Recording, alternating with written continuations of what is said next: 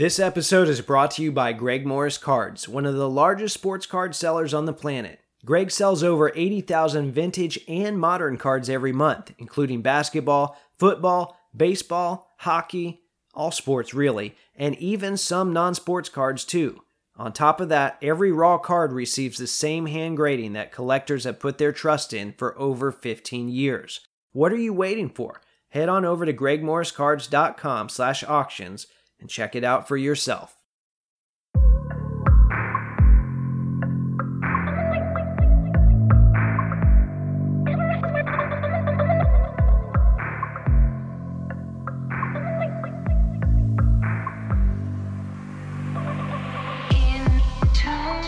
What's up, everyone? This is episode 177 of the Wax Museum podcast, where I talk about all things basketball cards, from past to present to future. This is your host, Kyle, and as always, you can find me on social media throughout the week. My Instagram is @WaxMuseumPodcast, and my Twitter is @WaxMuseumPC. Well, it has been a busy, crazy, hectic week for me between my trip to Dallas and flying back, and then going back to work the next day. I am just flat out exhausted, but guess what? It was all worth it. Having fun has to come at a cost, right? And it has been an amazing week. Realistically, I still can't wrap my head around everything that happened, but I'm going to do the best that I can to recap that for you. And that's going to come later in the show. So before I get there, though, I've got a few other topics that have come up in the last week that I want to talk about, and then also some pieces of mail. So let's get all of that out of the way here first. And I absolutely have to start by talking about something that happened last week, really about a week and a half ago. On July 12th, the NBA announced that the league and the Players Association has finally allocated roughly $25 million for what they're calling recognition payments for former ABA players. And this is, of course, in place of the pension that they never received. You might remember hearing about this situation when I chatted with Scott Tarter on episode 155. Remember, Scott started the Dropping Dimes Foundation and has been instrumental in fighting for this cause. So there's no doubt in my mind that this wouldn't have happened without him. So very thankful for what he's done. And these recognition payments are going to benefit roughly 115 players that have not been receiving any money from the league. And they're going to get about $3,800 a year. Now, the truth of the matter is, while I'm thrilled to see that something finally happened on this front, it's just not enough money. And then there are also some players that don't qualify. So, probably about 20 or 30 players. So the Dropping Dimes Foundation is going to continue fighting for those guys and helping them out when they can. So please, if this is something that resonates with you, please consider buying something from the Land of Sports website or donating directly to the cause at droppingdimes.org. So we've made some progress, but we've still got a ways to go in caring for these individuals as we probably should as fans of the game. Okay, the second topic I want to touch on is something I posted about on my YouTube and my social media, and that's the release of the new National Treasures product. And I've talked about this product ever since the start of this show, so you already know what I think about it in general. It's a feast or famine sticker dump. And now it might even be a memorabilia dump as well. However, I was watching one break, and out popped a Jalen Green Colossal Relic auto with a giant piece of a leftover unworn sweater relic from Hoops Holiday. It's one thing to fill a product with props that players have never touched or players have never, worn. That in itself is bad enough to me, but to have the audacity to put sweater pieces in these basketball cards, that's insane and that's insulting to customers. How do you run out of unworn jersey relics? Why didn't they just grab a random red or white relic from another team? The whole situation is ridiculous, and I wish the NBA could step in and have some influence over everything here, seen as Panini is being really, irresponsible with this license. But the NBA probably has no clue, or if they do, their solution is, we're just going to hand it over to Fanatics here in a little bit and wait it out. Either way, like I've said before, I'm not happy with the current state of manufacturing. And for all the people out there who say, people should just take a break from buying new cards, That's hard if you're, collecting current players or collecting current teams, and it shouldn't have to be that way. But you know what? It is, and I have been buying some older stuff, which I guess this is probably about as good of a segue as any to move on to the mail segment. I'm going to talk about a few of those items. So the first card that came in the mail this week that I want to talk about is a 2004 Fleer Ultra WNBA Season Crowns Letterman, or I guess in this case you could call it a Letterwoman, of Teresa Weatherspoon. And I got this for about $25 or $30 shipped. I have always loved nameplate cards, but I've never owned one of these. And letter cards were just kind of becoming a thing in this era in 2004, and they can be tough to track down, especially WNBA letters. I think there's a chance that this might be the only WNBA letter set, but don't quote me on that. But anyway, I got this Teresa Weatherspoon. The seller had it listed as Teresa Thompson, and I don't know if that affected the price much at all, but Teresa is a Hall of Famer, so I'm pretty excited to add this one to the PC. Unfortunately, there was also a pretty significant crease below the patch window, and it didn't show in the listing, and it wasn't described. That's always a tricky situation to navigate when it's a rare card you want, because you want the seller to know, hey, I've been wronged in some capacity here, but at the same time, it's a really rare card that I want to keep. I'm just unhappy because it wasn't as described. So in this case, I didn't necessarily ask for anything. I just reached out to the seller and said, hey, this card has a huge crease on it. And they suggested a partial refund, which was the route I went. It wasn't much money. It was like $4 that I got back, but it was better than nothing, I suppose, since I was going to keep the card anyway. Just a little bit disappointing. But anyway, the next card, though, I would say was pristine. And that is a 1995-96 Topps Finest Refractor of one of my favorite players of all time, Reggie Miller. And this was another eBay purchase in the $25 to $30 range, and that really seems to be my sweet spot when it comes to eBay pricing. But the reason for purchasing this was pretty simple. I've talked about my refractor binder project before. I'm slowly finding those in value boxes, or some people are gifting them to me or trading them to me. And for example, my friend Carter gifted me a Mark Jackson Topps Chrome refractor just this past weekend in Dallas, so very thankful for that. But the Reggie Miller ones are not as likely to show up in those boxes or to show up in these places, so I'm just going to have to go out and buy those. So whenever I see one for auction, I've been putting a bid in, and I'm kind of knocking them out one by one. Now, so I finally got the 95-96 in. One quick note about that set. These are the first Finest refractors that actually have a mark somewhere on the card to differentiate the fact that it's a refractor and not a base card. Other than the fact that it also refracts light, of course. So on the back bottom left, there's a large capital letter R that tells you that this is a refractor. And another quick note, I guess while I'm giving you notes here about 95 Finest, for whatever reason, the rookies in the set did not have a refractor parallel, which is why you never see a Kevin Garnett rookie refractor, or in the case of my project, a Travis Best rookie refractor. So that's kind of a bummer, but it is what it is. They did at least have Reggie, so now I've checked that one off the list, and I'm slowly making progress on this whole project. Okay, the last piece of mail I want to talk about today is an unfortunate reminder of a Pacer that never was. And, I've been mentioning on the show from week to week here how much I wanted the Pacers to make a move for DeAndre Ayton, be it a sign and trade or just signing him outright if possible. Well, they extended him an offer sheet last Thursday while I was flying to Dallas. I knew something had happened when I landed because my phone was just blowing up. So, of course, I got excited for I don't know how long it was, 3 hours or whatever it took for the Suns to match that. I don't even think it was that long. And I had been anticipating an Ayton to the Pacers move for a while now. I thought there was no way that Phoenix would match, so I decided to get ahead of the curve and find an Ayton card that I really liked. And honestly, I found the perfect one.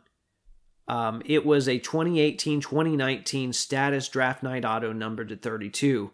I've talked about this set before because I really like it. Not just 2018 Status, which I like, but these Draft Night Autos I love. It is my favorite sticker auto set ever. All of the draft picks sign these giant stickers on draft night, and Panini builds them into the cards later in the season. They don't just, slap them on. They actually build them in there so it looks like it's part of the card. On top of that, there's an Ayton headshot, but it's got kind of a bluish tint to it. So it doesn't look very Suns-ish at all. If he was a Pacer, it could kind of pass for a card in my Pacers collection. So it was the perfect DeAndre Ayton card for my Pacers PC, except now he's not a Pacer. Have you ever seen the TikTok of the girl that's crying but trying to keep dancing as if nothing's happening? If you haven't, I put it on my Instagram this week because that was me opening this bubble mailer. By the time this card came in, everything had already transpired. So wasn't as exciting of a mail day as I thought it would be. Regardless, I think I'm going to keep it for now. Because like I said, it's one of my favorite sets ever. It's a pretty important card in the set. Yeah, it's not Luka and it's not Trey, but Ayton was the number one pick, and it will be a piece that I put in my Pacers PC that will help me narrate the time that the team stepped out of its comfort zone and tried to sign an RFA. And maybe some of you that are listening have had a predicted buy gone wrong. And I'm not talking about prospecting a player or anything like that, but you had a guy that you thought would get signed and it didn't work out. Maybe you have that. Feel free to drop a comment and tell me about it if you'd like. Hey Kyle, it's Joe, and my Instagram handle is @BigJBasketball. I'm always on the hunt for rare and hard to find Manu Ginobili cards, but two specific cards that I'm looking for in particular at the moment are his Topps Paper Gold Parallel from the 2005-2006 set, numbered to 99, and his Upper Deck Ultimate Collection base card from the 2007-2008 set, numbered to 199. Thanks to the Wax Museum podcast for the opportunity to submit this ad, and hit me up if you have any leads on either of these cards. Okay, so Joe is someone I've had the privilege of dealing with before, and then even after that transaction, we ended up meeting in person at the Tampa Collectors Con. It's always nice to put a face to the handle or a name to the handle, and thankfully we were able to do that. Now, Joe mentioned in there that a couple of tough Ginobili cards that he's had trouble tracking down, and I'd love to be able to help him out. So I'll make a post at some point this week to remind you what he's looking for, and let's see if we can't track those cards down. All right, before I move into my Dallas recap, I want to take a moment to remind you how you can support this show. As you guys know, there are costs that go into producing a podcast. One of my goals is to always keep the show itself free. As a result, I've signed up for affiliate programs with eBay and Fanatics. If you'd like to help support the show in this way, go to www.waxmuseumpodcast.com. Click whatever store you need to go to, shop as planned, and the show gets a small commission in the process. Once again, that's www.waxmuseumpodcast.com. Hi, this is Alan Siegel, the designer of the NBA logo, and now you're listening to the Wax Museum Podcast. Okay, so this past week I completed the final leg of what I've coined my National Replacement Tour. And while I'll miss seeing a lot of you in Atlantic City here in a week or so, I'm really satisfied with the way my trips to Indiana and Dallas turned out. It was a bit of a forced change, but at the end of the day, I'm glad it happened. So my plan for this segment is to just go through everything in order, and then I'm going to talk about some possible mistakes that I think I made at the end. And then I'll also kind of review my goals. Even if I never find myself back in Dallas, maybe someone else can glean something from this experience. So once I finally got to the venue on Thursday afternoon, I met up with Chad and Carter, a couple guys that have been on the show before. Chad, of course, joined me last week. And you might remember that part of my strategy going in was to tackle things room by room. Well, it was really just one main room. So even though I had heard that it was multiple side rooms, that is true, but it really was just one main room. Those side rooms really weren't all that big. So once I walked in and saw that giant room, I knew breaking it off into sections wasn't going to work as well as I originally thought.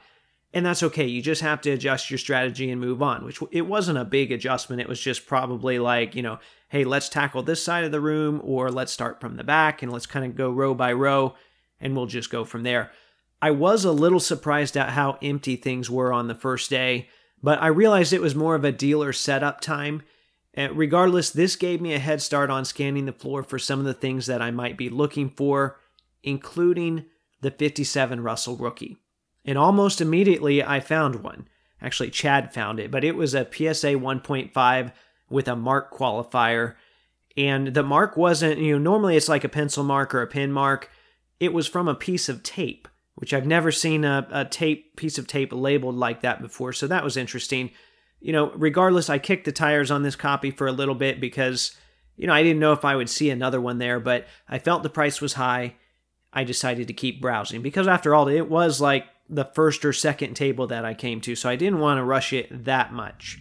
I've stated in the past that one of my goals in going to big shows is to look at nice cards. I treat it more like a museum, except in some cases you get to talk to the owner of the exhibit on site. So there was one section as I was browsing early on where I saw 3 52 Mantles, 2 51 Mantles, a 48 Leaf Jackie Robinson, and a Contenders Brady auto, all in the span of like a minute and a half. And there's not many places where you have that opportunity, save for maybe Instagram and the National. So anyway, that was nice to see. My little group, we kept walking the floor, and eventually we ran into a seller that had an SGC2 Bill Russell rookie. So yes, I ran into another one pretty early on. And believe it or not, I'm trying to do the SGC set, so that slab would be my preference. Now, obviously I didn't tell the dealer that because I didn't need to give him any more leverage. And anyway, I guess it didn't matter in this case because the price was higher than I could get to. And I was thinking, well, maybe I could do some type of a combination deal here. So I pulled out my reserves, which in this case was my Barry Sanders Playmakers Theater. And he told me, straight up, I don't even know what that card is. So, and it's not like this is a vintage guy either. It was a young guy. So I told him he might be seeing me again, and I was on my way. Shortly after, I ran into yet another Russell rookie. I think I saw just as many here on this first day than I saw at the entirety of last year's National. This time, though, it was a BGS 3.5, and it was cheaper than the SGC2, although, really the SGC2 probably had better eye appeal, which is a big deal for vintage. But regardless, that 3.5 was an amazing price. I considered trying to get the BGS copy and then trading down to the SGC, even though that would have depleted everything I had, and honestly, probably a little bit more on day one. But there were a lot of hypotheticals there with that plan, and I wanted to ensure this was a sure thing. I didn't want to, liquidate everything that I had and then go back to the dealer and then, us not be able to make a deal. So that wouldn't have been a good thing. So this is the good thing about a multi-day show. You have to adjust your strategy a little bit and revisit things later. And that's what I decided I would do. And as you'll see later on, it worked to my advantage. So I was wrapping up the first day on the floor, which was only a few hours. It was kind of that early access time. And I came across a seller that had a 48 Bowman Mikan rookie, which I don't have. And also that one's way, if the Russell seemed out of my range, the Mikan is way out of my range. But when I saw this card, I stopped because if someone has one of those, they likely have other obscure vintage basketball as well. And sure enough, he did. So we chatted for a while, and then he says, I got something you might like.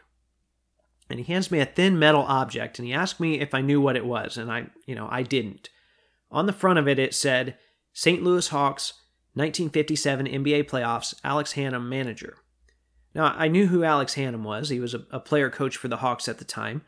I knew that the Hawks had taken the Celtics to 7 games that year in the NBA Finals, and then actually the Hawks beat them the next year because Bill Russell was hurt, but also I guess because Bob Pettit had an amazing showing. But I didn't know what the item itself was, so the dealer explained to me that it was a cigarette case that was presented to Alex Hannum for making the playoffs, and it was the item I needed without knowing it. So he quoted me a price that I thought was a little bit high, although I don't know anything about cigarette cases. But that seemed to be the theme of day one, prices that were a little bit higher that seemed high to me. That doesn't mean that every dealer in the room was high. I think it was just that there was some nice stuff that I wanted. The more I looked at this case, though, the more I told myself that I had to have it. So I asked if he would consider a trade, which he said he would, but not until the next day because the show was closing. So that was probably better for me anyway because it gave me time to grab some Taco Bell. That's when Chad and I, we did our big meal. We regrouped a little bit, and then I figured out how I was going to approach the second day. And believe me, I did a lot of thinking. And I should also point out here, the first night of the show, I didn't buy a single card. Now, I had heard that every night at the Dallas Card Show was kind of unofficially a trade night, so we knew that we weren't done for the day. And that evening, Chad Carter and myself hung out in the hotel lobby for a little bit. Chad made a couple deals, including one with a 9-year-old that really seemed to take a liking to him. And then both Chad and Carter gifted me some PC stuff, which was super thoughtful of them, so thanks again, guys. But I still didn't buy any cards. And it was back to the room to do more thinking and piece some notes together, so I didn't forget what all had happened on day one. I had to write a lot of this stuff down, or at least bullet points, because there was just so much going on. There's thunder in the background here. I don't know if you can hear that. I don't know why. There's nothing ominous coming here. The next day was amazing, literally right from the start. Before the show even began, I was digging in a value box in the hallways, not even on the main floor. It was in the hallway, and I found a Paul Pierce rookie Flair Showcase Legacy numbered to 99 for $10. Now that's a pretty big card, and I think I might even keep it for my top 75 PC. So needless to say, that was a great start to the day. And then I got to the floor again, and I had Russell on the mind. So my goal was to track down the SGC Russell owner and make him an offer that I felt was fair. I thought, if he was realistic about it, I had the means with me to get to it. And I was basing that off of a golden comp for an SGC1. Now keep in mind, he had an SGC2. Because there just aren't a lot of comps out there. He was trying to quote me PSA 4s and such. There is a huge difference in vintage, especially between a 1 and a 4. On top of that, not many of these Russells are ending at auction right now. A lot of people are holding them hostage. So it's hard to get a true, real-time auction comp on a card. So I was looking for this guy, and I remembered exactly where he was set up. I go to that spot. He's not at his table. In fact, a lot of people were not at their tables, and that seemed to be pretty common for all days of the show. People really enjoyed their trip, and they were in no hurry to get set up there in the morning. That's fine. It is what it is.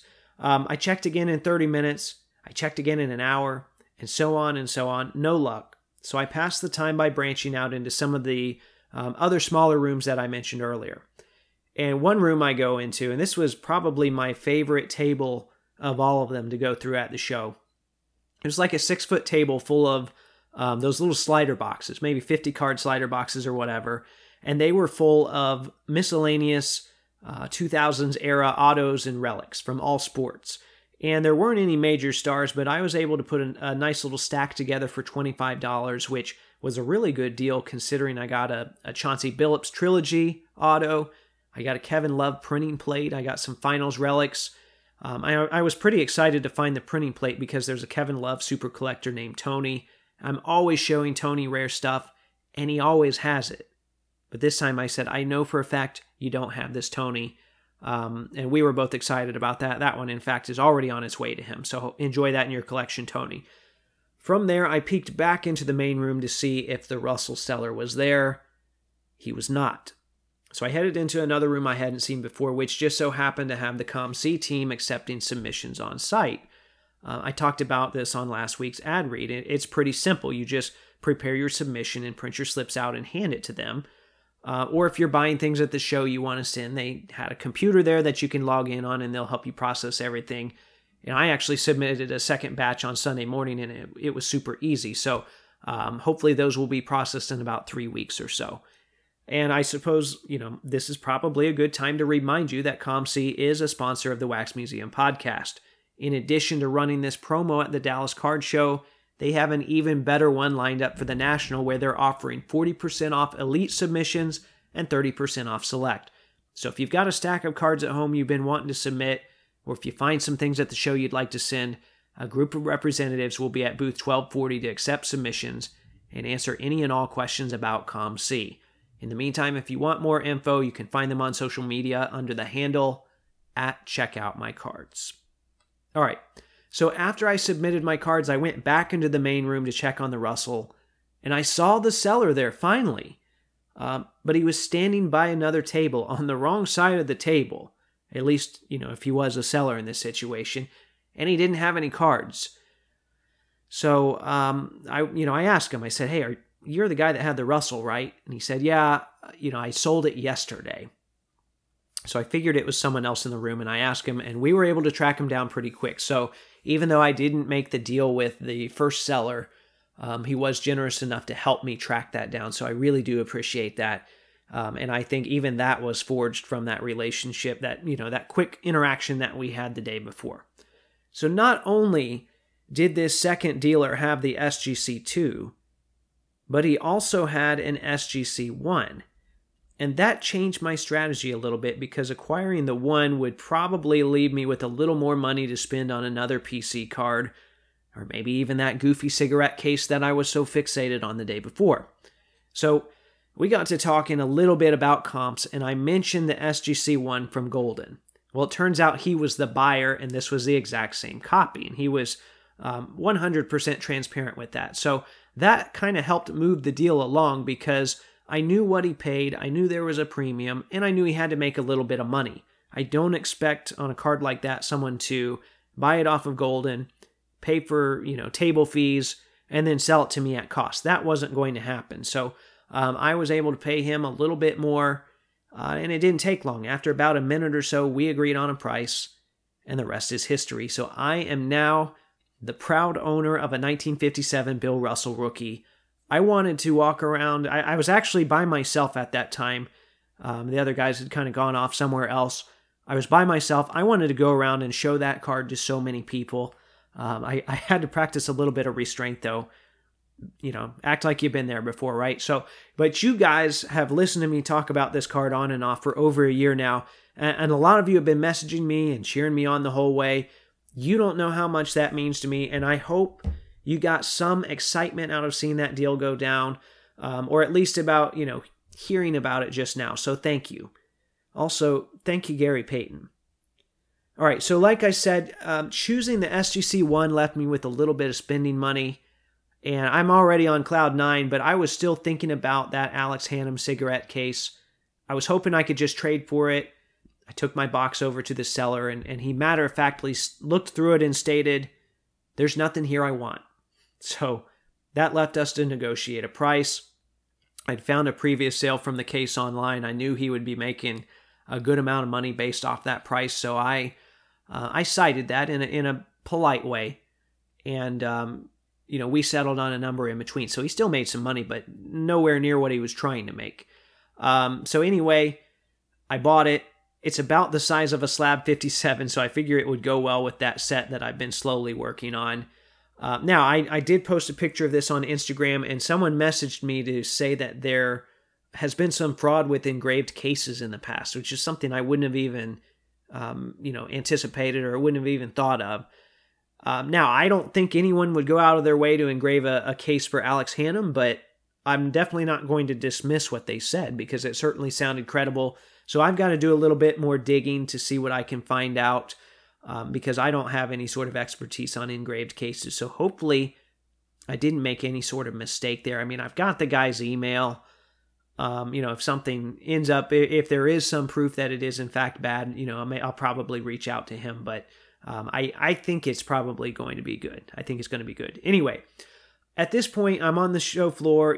I'm on cloud 9. I've got the Russell rookie card. I've got this cigarette case. And I've got plenty more time to roam, so that's what I did. And I found a couple other things before I headed to dinner. At one booth, I traded a Bart Starr auto that I cared nothing for a short-printed Upper Deck Earl Lloyd auto, who, mind you, has a rookie card in the 57 set. So it's funny how I keep finding these 57-themed items. And then I went to a dollar box and had an incredible baseball find. This is a basketball card show, but I got to talk about it. It was a 1999 Pacific Prism Red retail parallel of Barry Bonds. Those are stupid hard to find for any player, let alone a superstar. A Nomar just ended not too long ago for like $62. And Barry Bonds is one of the premier players in that set. So all of you 90s collectors out there, you might be able to appreciate how incredible of a find that was. I think I was more excited about that than I was the Paul Pierce Legacy. From there, it was on to dinner. Chad and Carter, myself, once again, and we went to a barbecue spot in Plano that gave us the meat sweats. I'm not going to give you all the the full menu of what we had, but it was fantastic. And then it was back to the hotel room to recover and once again gather my thoughts, and there were a lot of them. So, all right, After that, we got Saturday, right? This was only like a day and a half in. This was quite the trip. So Saturday, I knew it was going to be a long day. There was trade night at the end of it. So instead of starting at the show, from the very first moment, and Chad and I had already talked about this, we decided to make a stop at the 6th Floor Museum. That's where it's believed that Lee Harvey Oswald shot JFK. I've studied a lot from that era. It was really interesting. I'm glad we went. It made me feel like I made a trip to Dallas and not just a hotel connected to a convention center. So if you are going to the Dallas show, and it is a little bit of a trek, it's like 30 or 40 minutes away, but find something else that's there so it feels, so you're not just doing all card stuff if possible. Eventually, though, and yes, we were there for the cards, so we made our way back to said convention center, and it was packed. It made me happy that I had already found my Russell, and I could just browse at my leisure. It also made for a good day to meet up with people that I knew from social media, including Topps Paper Super Collector 2NR. Curtis, it was good meeting up with you. And then Celtic Super Collector Jarrett, who you've heard from on this show. I spent a lot of time with Jarrett at this show digging and chatting.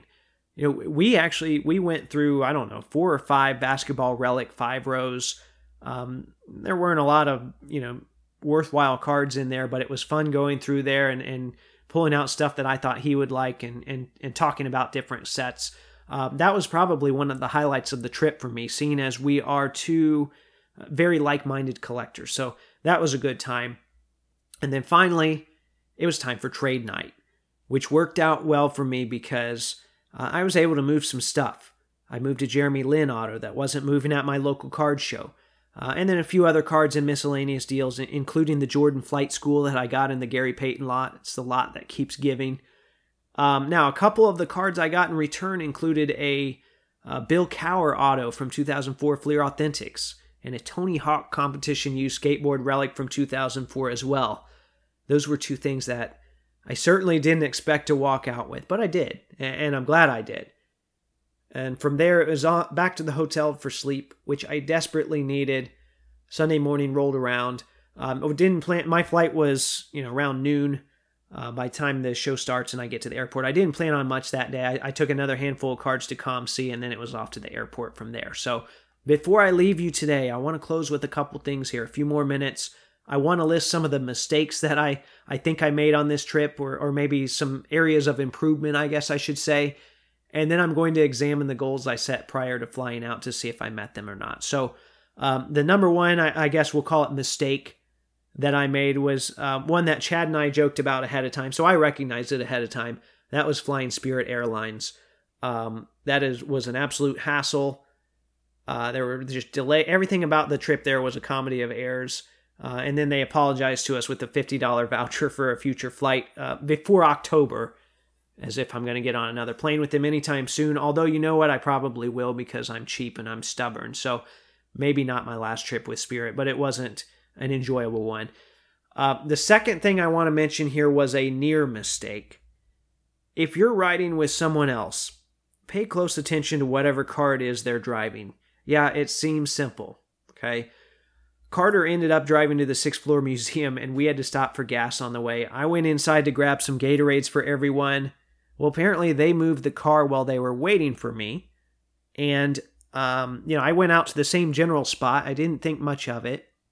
I walk up to someone else's car door that I thought was Carter, reached for the door handle, and the gentleman looked up at me mid-vape. That's when I realized this is not Carter.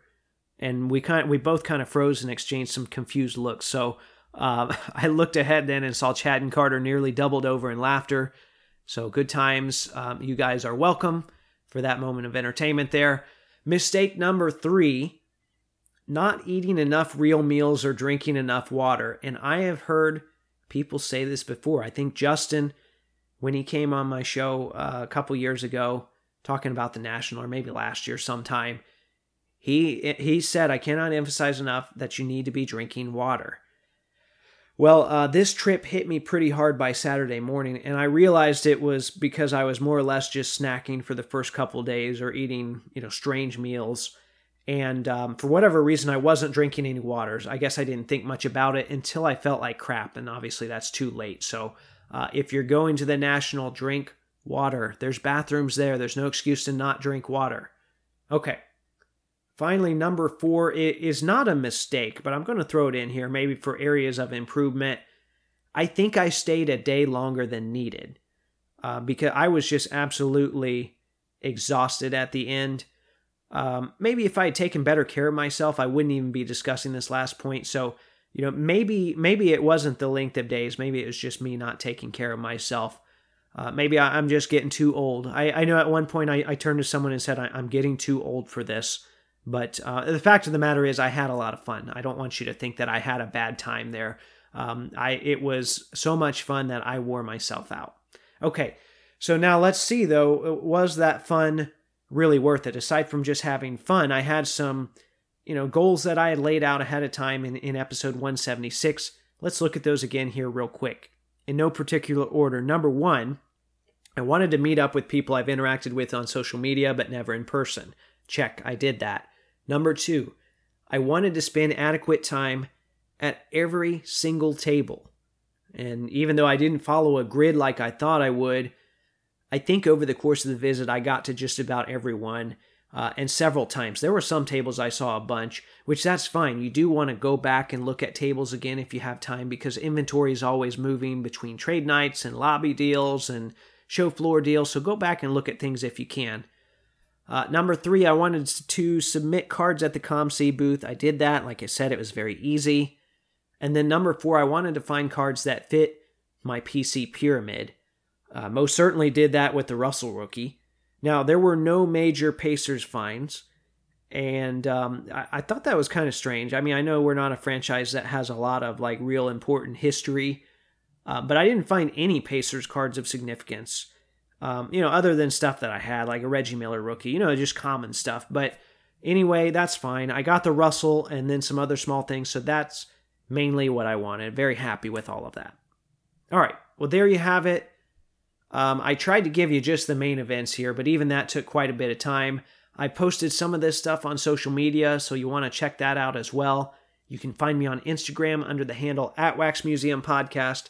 I'm also on Twitter under @WaxMuseumPC. If you enjoyed this episode, I encourage you to support the show by doing all of your eBay purchasing through the link on my site, which is www.waxmuseumpodcast.com. There's a big eBay logo at the top. Click that, and it should give me a small percentage of whatever you purchase in the 24 hours that follow. Once again, that's www.waxmuseumpodcast.com. In the meantime, if you like the content I'm providing, please subscribe, rate, and review on iTunes, Spotify, or Google Podcast. Hit up the Podbean site for a link to the merch store. Tag Taco Bell and let them know they can pay me in burritos. And until next time, this is the Wax Museum Podcast.